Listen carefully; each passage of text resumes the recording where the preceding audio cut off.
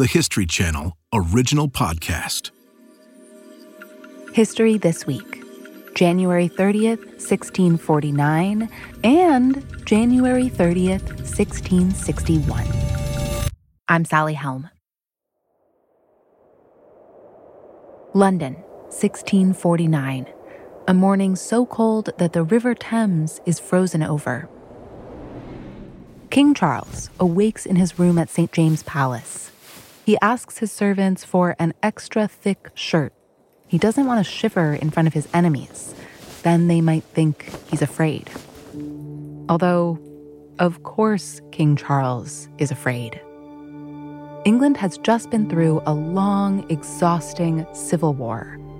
The monarchy has been overthrown, and the power to rule has been handed to Parliament, to the people. The first thing they've done is try King Charles in court, convict him of treason, and condemn him to death. Today, England is going to execute its king. At 10 a.m., the bishop who once bowed to the monarch's authority knocks on Charles's door and leads him across St. James Park to Whitehall Palace. Around noon, guards formerly trained to obey his every whim now usher him through a royal hall towards the scaffold. On the ceiling above, a magnificent painting that Charles himself had commissioned shows his father, King James I, ascending to heaven on the wings of an eagle. That's how the English people, until very recently, had viewed their monarchs, as semi-divine, answerable only to God. That is over.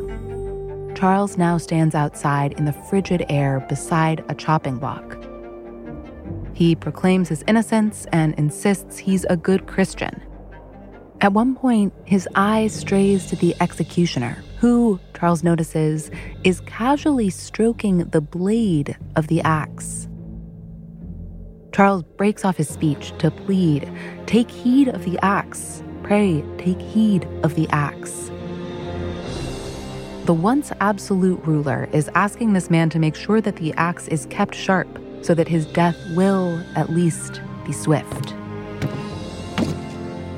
Finally, Charles gathers up his hair into a white nightcap and lays his head on the block. After a few still moments, the king extends his hands, the signal that he's ready. A flash of steel. The axe falls. The king is dead.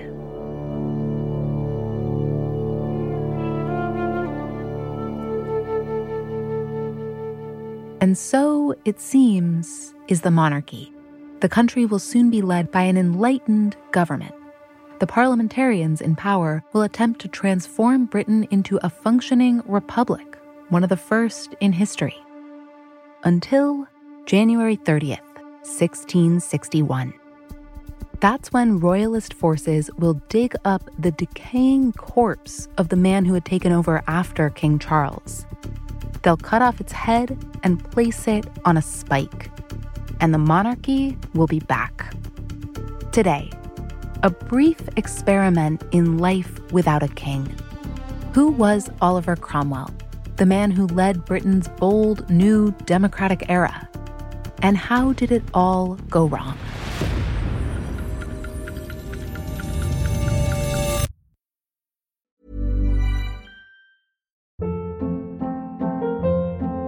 Hold up. What was that? Boring. No flavor. That was as bad as those leftovers you ate all week. Keke Palmer here, and it's time to say hello to something fresh and guilt-free. HelloFresh. Jazz up dinner with pecan-crusted chicken or garlic butter shrimp scampi. Now that's music to my mouth. HelloFresh. Let's get this dinner party started. Discover all the delicious possibilities at HelloFresh.com.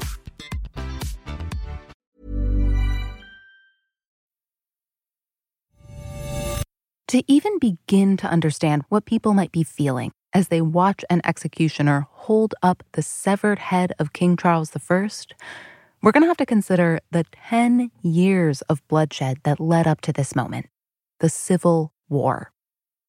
Its causes are hard to summarize, but if anyone can do it, It is Martin Bennett, a history professor at Nottingham Trent University and the author of a dozen books about the war. We asked him to tell us a streamlined version of the story. He tried. I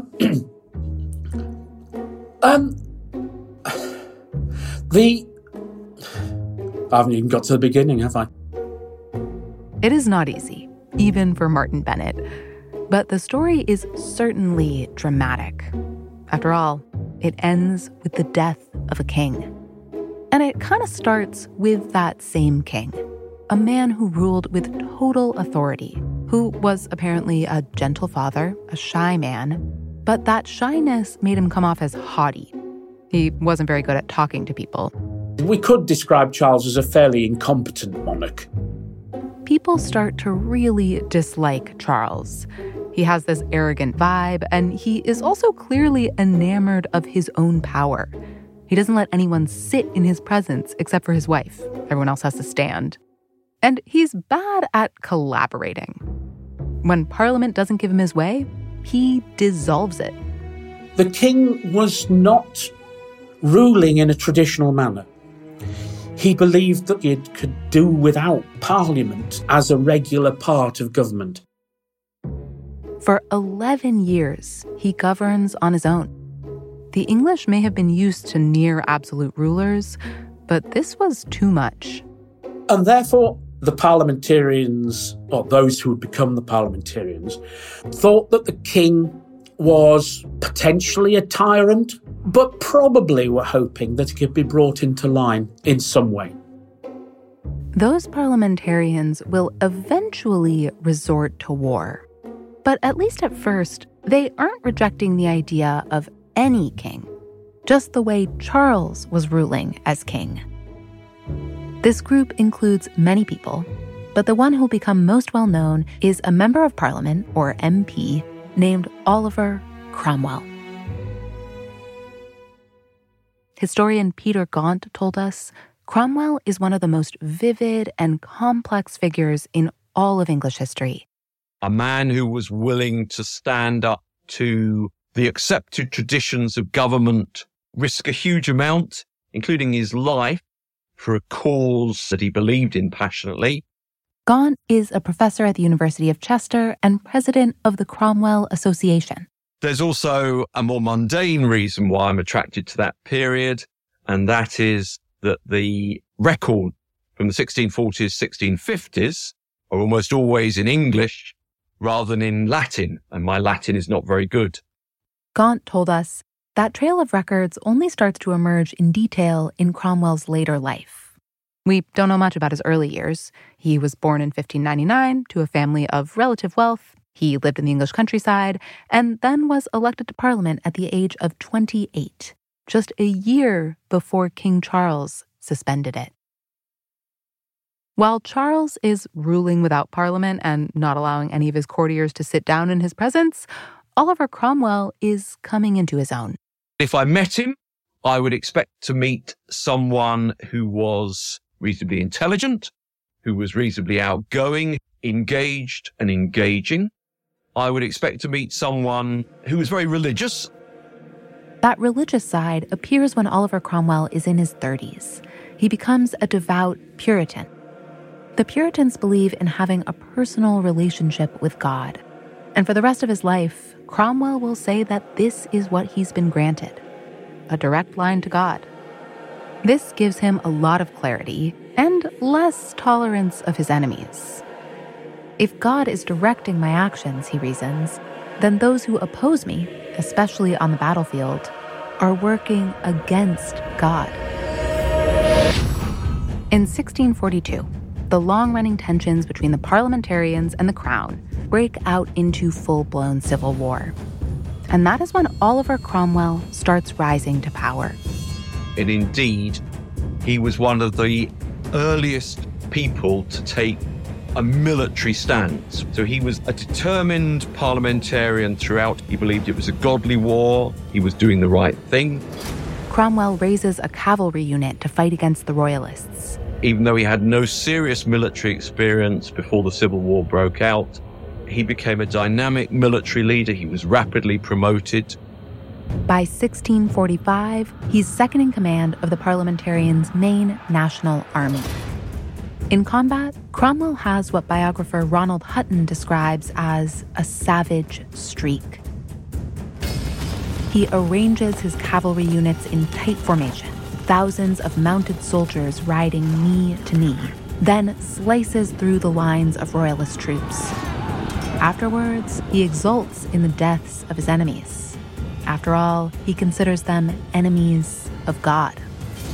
By early 1648, Cromwell and the parliamentarians have won. King Charles has surrendered and been imprisoned, but he keeps rejecting Parliament's attempts to negotiate. The question now becomes, what do we do with him? There's a very intensive prayer meeting at Windsor in late April, early May 1648.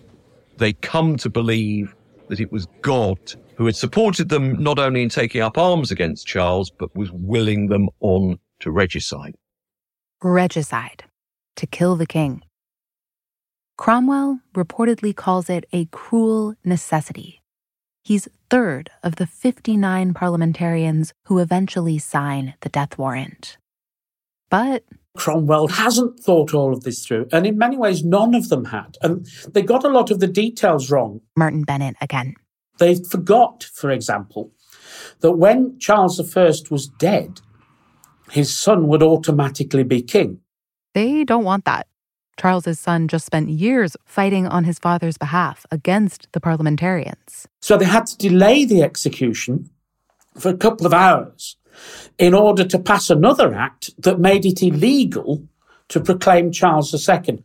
They pass that act, and then they execute Charles I. A huge crowd shows up to watch the axe fall. Some of them are shocked, some of them are distraught. But Professor Bennett told us, overall, the public is surprisingly calm about the whole thing. Most of the ordinary people don't really seem to have been that bothered. I think what they wanted by 1649, after 10 years of warfare, was stability. And if this brought about stability, they would put up with it. So, a decade of unrest has led to the death of the king. And now, the parliamentarians are in charge. What is the plan that Cromwell and his allies have in terms of instituting a new government when they do execute the king? Like, do they know what they're going to do? Like, are they ready? No. In general terms, there wasn't an overall plan. There was no consensus on what governance should look like once the war was over. It takes a few months, but the parliamentarians essentially decide we don't want anything resembling a monarch. And while we're at it, we don't want the part of Parliament that's populated by hereditary elites, the House of Lords. And then they go further. In mid-May of 1649, they declare England, Wales, and Ireland a republic, ruled by the people. This is a moment of great promise. Remember, the French Revolution, the American Revolution, those have not happened yet. England is early to the experiment in this kind of government. But to fulfill the promise, they have to tamp down the royalists, who still aren't done fighting. The royalists have regrouped in Ireland and Scotland, so the parliamentarians send out an army to bring them into line. An army led by Oliver Cromwell. He is absolutely the best general in that period. It's that gives him the real power base. Cromwell invades and conquers. He spills rivers of blood. To this day, he is reviled by some people in these places for the body count he leaves behind. Some consider him a war criminal for the brutality of his Irish campaign. In the wake of those campaigns, the British Isles are united in a singular commonwealth. This is before the United Kingdom existed. These separate nations had never before been ruled as one. They're led by Parliament and by Oliver Cromwell. He's named president of a council tasked with implementing Parliament's will. Cromwell believes that his rise to power is guided by divine providence. Who can fight against the Lord and prosper, he writes in a letter. Who can resist his will? But governing this newly unified nation is hard. It requires balance, compromise. And Cromwell and his allies soon become impatient with Parliament's attempts to modify his proposals. It isn't moving forward the agenda of reform. It's no longer doing God's will. So he turns to his primary power base, the army, to solve the problem. Cromwell, by dint of being Lord General with military support, is able to lead a bloodless military coup in April 1653. His followers enter Parliament and expel its members. 2 months later, Cromwell sets up what's called a nominated assembly to take its place.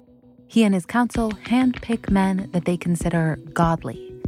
Godly or not, those men soon fall prey to gridlock. And after about 6 months, the assembly kind of just folds. The members of that nominated assembly actually resign their power back to Cromwell in December 1653. So there's then a power vacuum. Into that vacuum springs an idea. It comes from a group of army officers. They've been watching all this dysfunction and thinking, we need a better governing plan here, some kind of blueprint.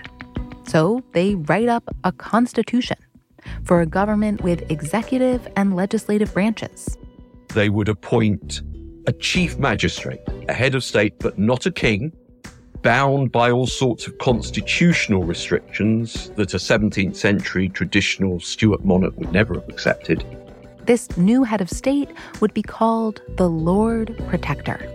To nobody's surprise, they choose the Lord General of the Army, Oliver Cromwell.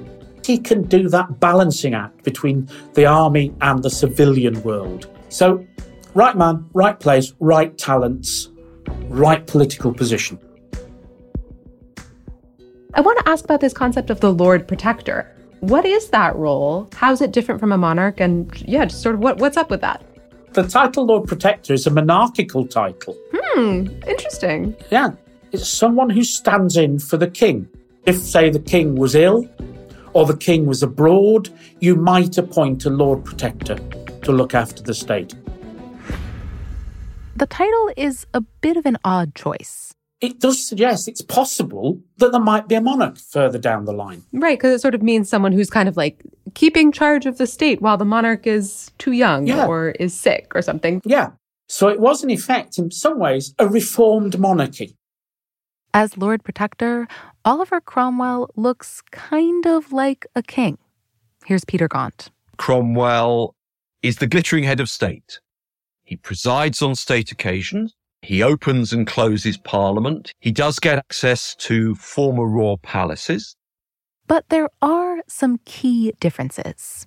Under the Constitution, he can't do things by himself. Making peace and war, appointing senior officers of state. He can't do that by himself. So it's very much a balanced thing. Like the king before him, Lord Protector Cromwell holds his position for life. But unlike the king, he can't choose his successor. He's governed by a constitution. He needs to work with Parliament to get things done. It is an innovative and, for the time, an unusual form of government. And Cromwell uses this new power to make some revolutionary changes. Martin Bennett told us that given Cromwell's fundamentalist faith, he grants a surprising amount of religious freedom.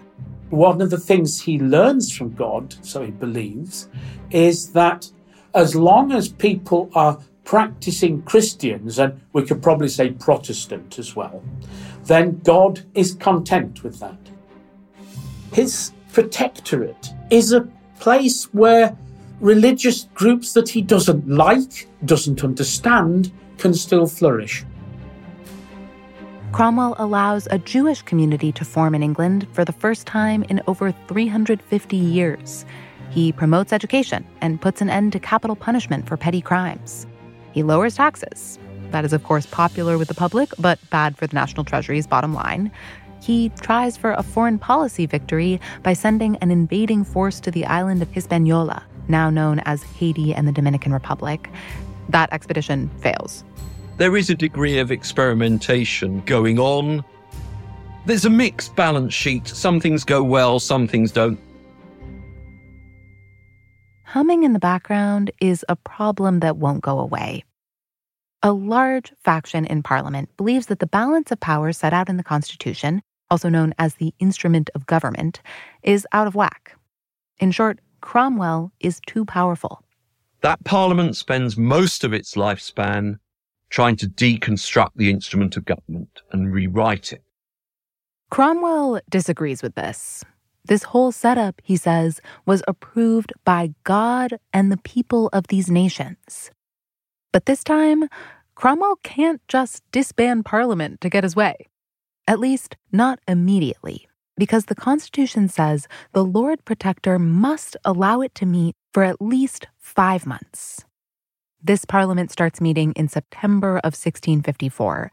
So its members, the MPs, think, okay, great, we've got October through February. Cromwell, however, says these are lunar months. 5 months equals 20 weeks. And bang on 20 weeks, he dissolves the Parliament, somewhat earlier than the MPs were expecting. There will be no constitutional reform. But still, a large faction of Parliament wants to strip some of Cromwell's power. There's also a small royalist uprising in March of 1655, and Cromwell feels all of these disturbances quite personally. I think they shake the confidence of Cromwell, and they cause him to seek God, and is this the right way? To purify his protectorate in God's eyes, Cromwell launches a mission to rid it of sin. He imposes military rule on England and Wales, divides the country into military districts, and sends in major generals to enforce order. There's a program of closing down ale houses and brothels to try and push England and Wales further on a godly direction and maybe win back God's love. But the military rule is deeply unpopular. It sows more discontent.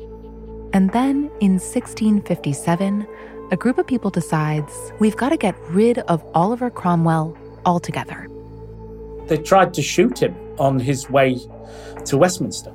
Martin Bennett told us the assassins don't come from the place you might expect. They're not royalists. In fact, they're pro-democratic government reformers, people who had fought alongside Cromwell in the Civil War. Those who are more radical, who felt it should be a system that didn't have a single head of state and feel that he's let them down. Cromwell has good security. The plot is foiled.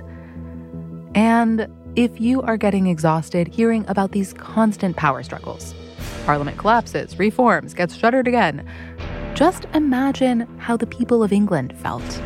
They've been through years of war, only to enter a new period of ceaseless conflict.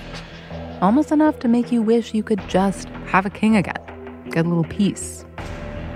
As it happens, that is what some members of the latest Parliament are thinking, too. This assassination attempt gets them really spooked. Parliament realises, or a certain section of Parliament realises, that if Cromwell had been assassinated, there's no plan. Government would collapse. The Republic might collapse. Cromwell is the only man who can hold it together, and that's a problem for the state. So, in 1657, they decide we have to do something drastic to restore stability. That's when they get together and offer him the crown. The crown. Now, Oliver Cromwell has to decide, do I want to be king? Do I want to restore the monarchy that I myself helped destroy?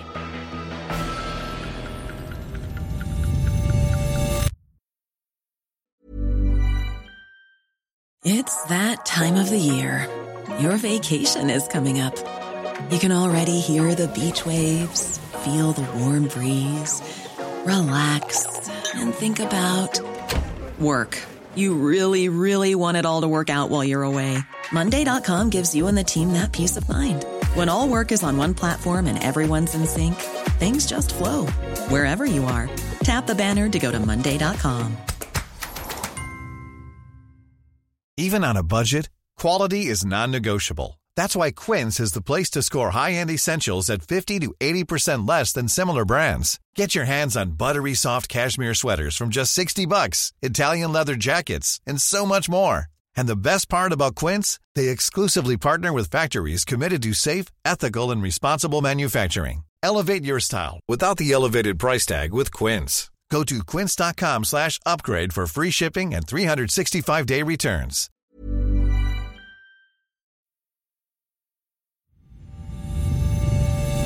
In 1657, these members of Parliament decide that offering Cromwell the crown is the best way to stabilize Britain. Cromwell takes the offer seriously. Peter Gaunt says he thinks it over and then thinks it over some more. Cromwell hesitates. There's a long period of introspection. He hides himself away. He's almost like the naughty student. When a parliamentary committee comes and attends him and says, we want an answer today, he says he's too ill. He's got an illness, so he won't meet them. And he puts it off several weeks where Cromwell doesn't give an answer. He's clearly still mulling things over. He's looking for God to lead him. And then, at last, a breakthrough. Cromwell believes he has finally discerned God's will. He couches it in religious terms. I've seen the will of God. I will not seek to rebuild what God has righteously destroyed. And Cromwell believes that in 1649, God had not only spoken against the person of Charles I, but that God had spoken against the institution of monarchy and the crown. Cromwell rejects the crown. As long as he's alive, there will be no monarchy. But Martin Bennett tells us Cromwell does accept some other parts of this new constitution. One in particular that Parliament hoped might stabilize the country in case of disaster. The succession becomes hereditary. Now, hereditary in their sense didn't necessarily mean that it was the eldest son as it is in a monarchy, but it meant that Cromwell would nominate a successor. It has been 8 years since the monarchy ended. 8 years since the promise emerged of a representative system of government, of a country no longer dependent upon and beholden to one man. But much has happened since then to dash the dream. And when Oliver Cromwell suddenly falls ill at the age of 59, something a lot like the old system kicks in. As he lies on his deathbed, stricken with malaria, witnesses say that Cromwell whispers he's leaving the title of Lord Protector to his third son, Richard. In many ways, nobody knows who Richard Cromwell is in 1658 when Oliver dies. Oliver Cromwell is dead. And now, all eyes turn to Richard, who, Peter Gaunt says, has spent most of his life on the sidelines.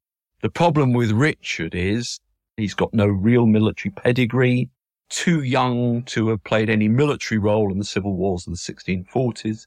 He's a Protestant, but he hasn't got the sort of godly fire that his father Oliver had. Richard is out of his depth from the moment he's named Lord Protector. Parliament and the army begin to feud, and neither group will heed him. He was chaos. In the spring of 1659, Martin Bennett tells us, a military coup forces Richard to abdicate. Richard just disappears into obscurity. He has a false name, but everybody knows who he is. He's living in the house a man called Richard Cromwell had lived in for some time. Now the state is rudderless again, and the people are even more exhausted. So Parliament essentially gives up. They reverse all the changes of the last decade. A group of MPs gets in touch with the heir of Charles I, Charles II. And in the end, rather surprisingly to him, it is the Parliament that recalls him and asks him to come home. The monarchy is restored. Martin Bennett told us it's like a factory reset. When all else fails, reboot to the previous system. In this case, the king, the devil you know. In May of 1660, Charles II arrives in London. It's his 30th birthday, and the Stuart monarchy is restored. A new set of royal crown jewels is made. The originals had been melted into coins and sold off when Charles I was executed. and King Charles II tries to move the country forward. He announces that he will pardon all crimes committed during the Civil War. Except there's one group that Charles II and the Royalists are not inclined to pardon: the regicides, the ones who killed the king. Chief among them, Oliver Cromwell. They still have a bone to pick with him. What happens is I think, a national disgrace. Digging him out from the tombs they'd been buried in Westminster. Charles II allows Cromwell's decaying body to be exhumed and then beheaded. And his head, as you did with the heads of traitors, it was covered in tar and put on a pike and stuck on the roof of Westminster for some years till it blew down in a storm. The ritual execution happens on January 30th, 1661, exactly 12 years after our story began.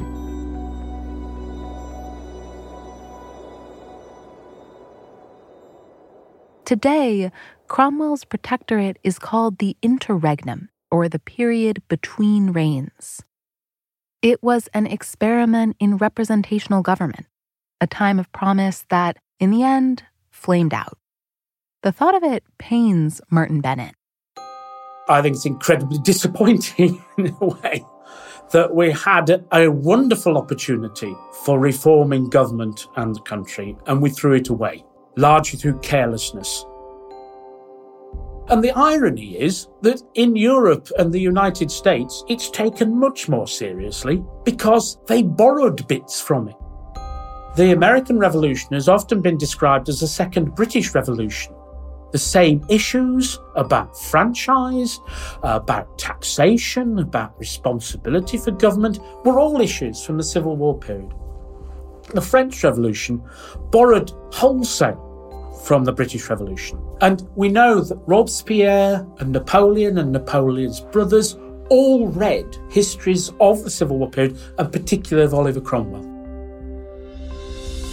Oliver Cromwell, a man who led an early attempt to organize a country based on constitutional principles, and who, though he believed himself to be an instrument of God, fell short of the task.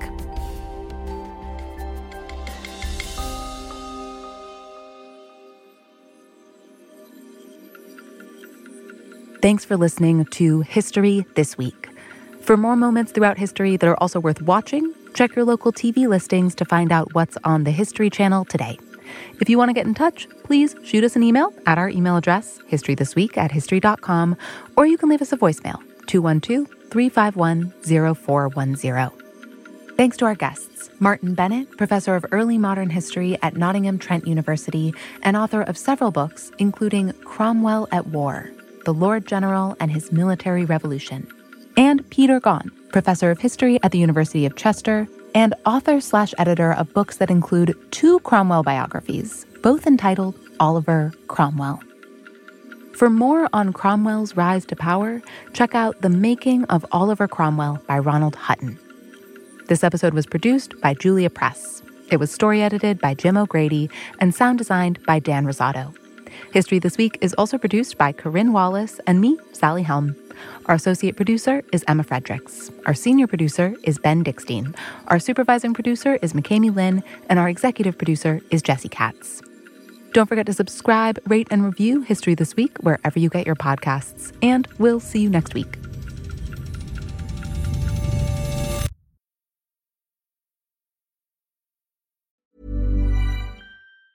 Even on a budget, quality is non-negotiable. That's why Quince is the place to score high-end essentials at 50 to 80% less than similar brands. Get your hands on buttery soft cashmere sweaters from just $60, Italian leather jackets, and so much more.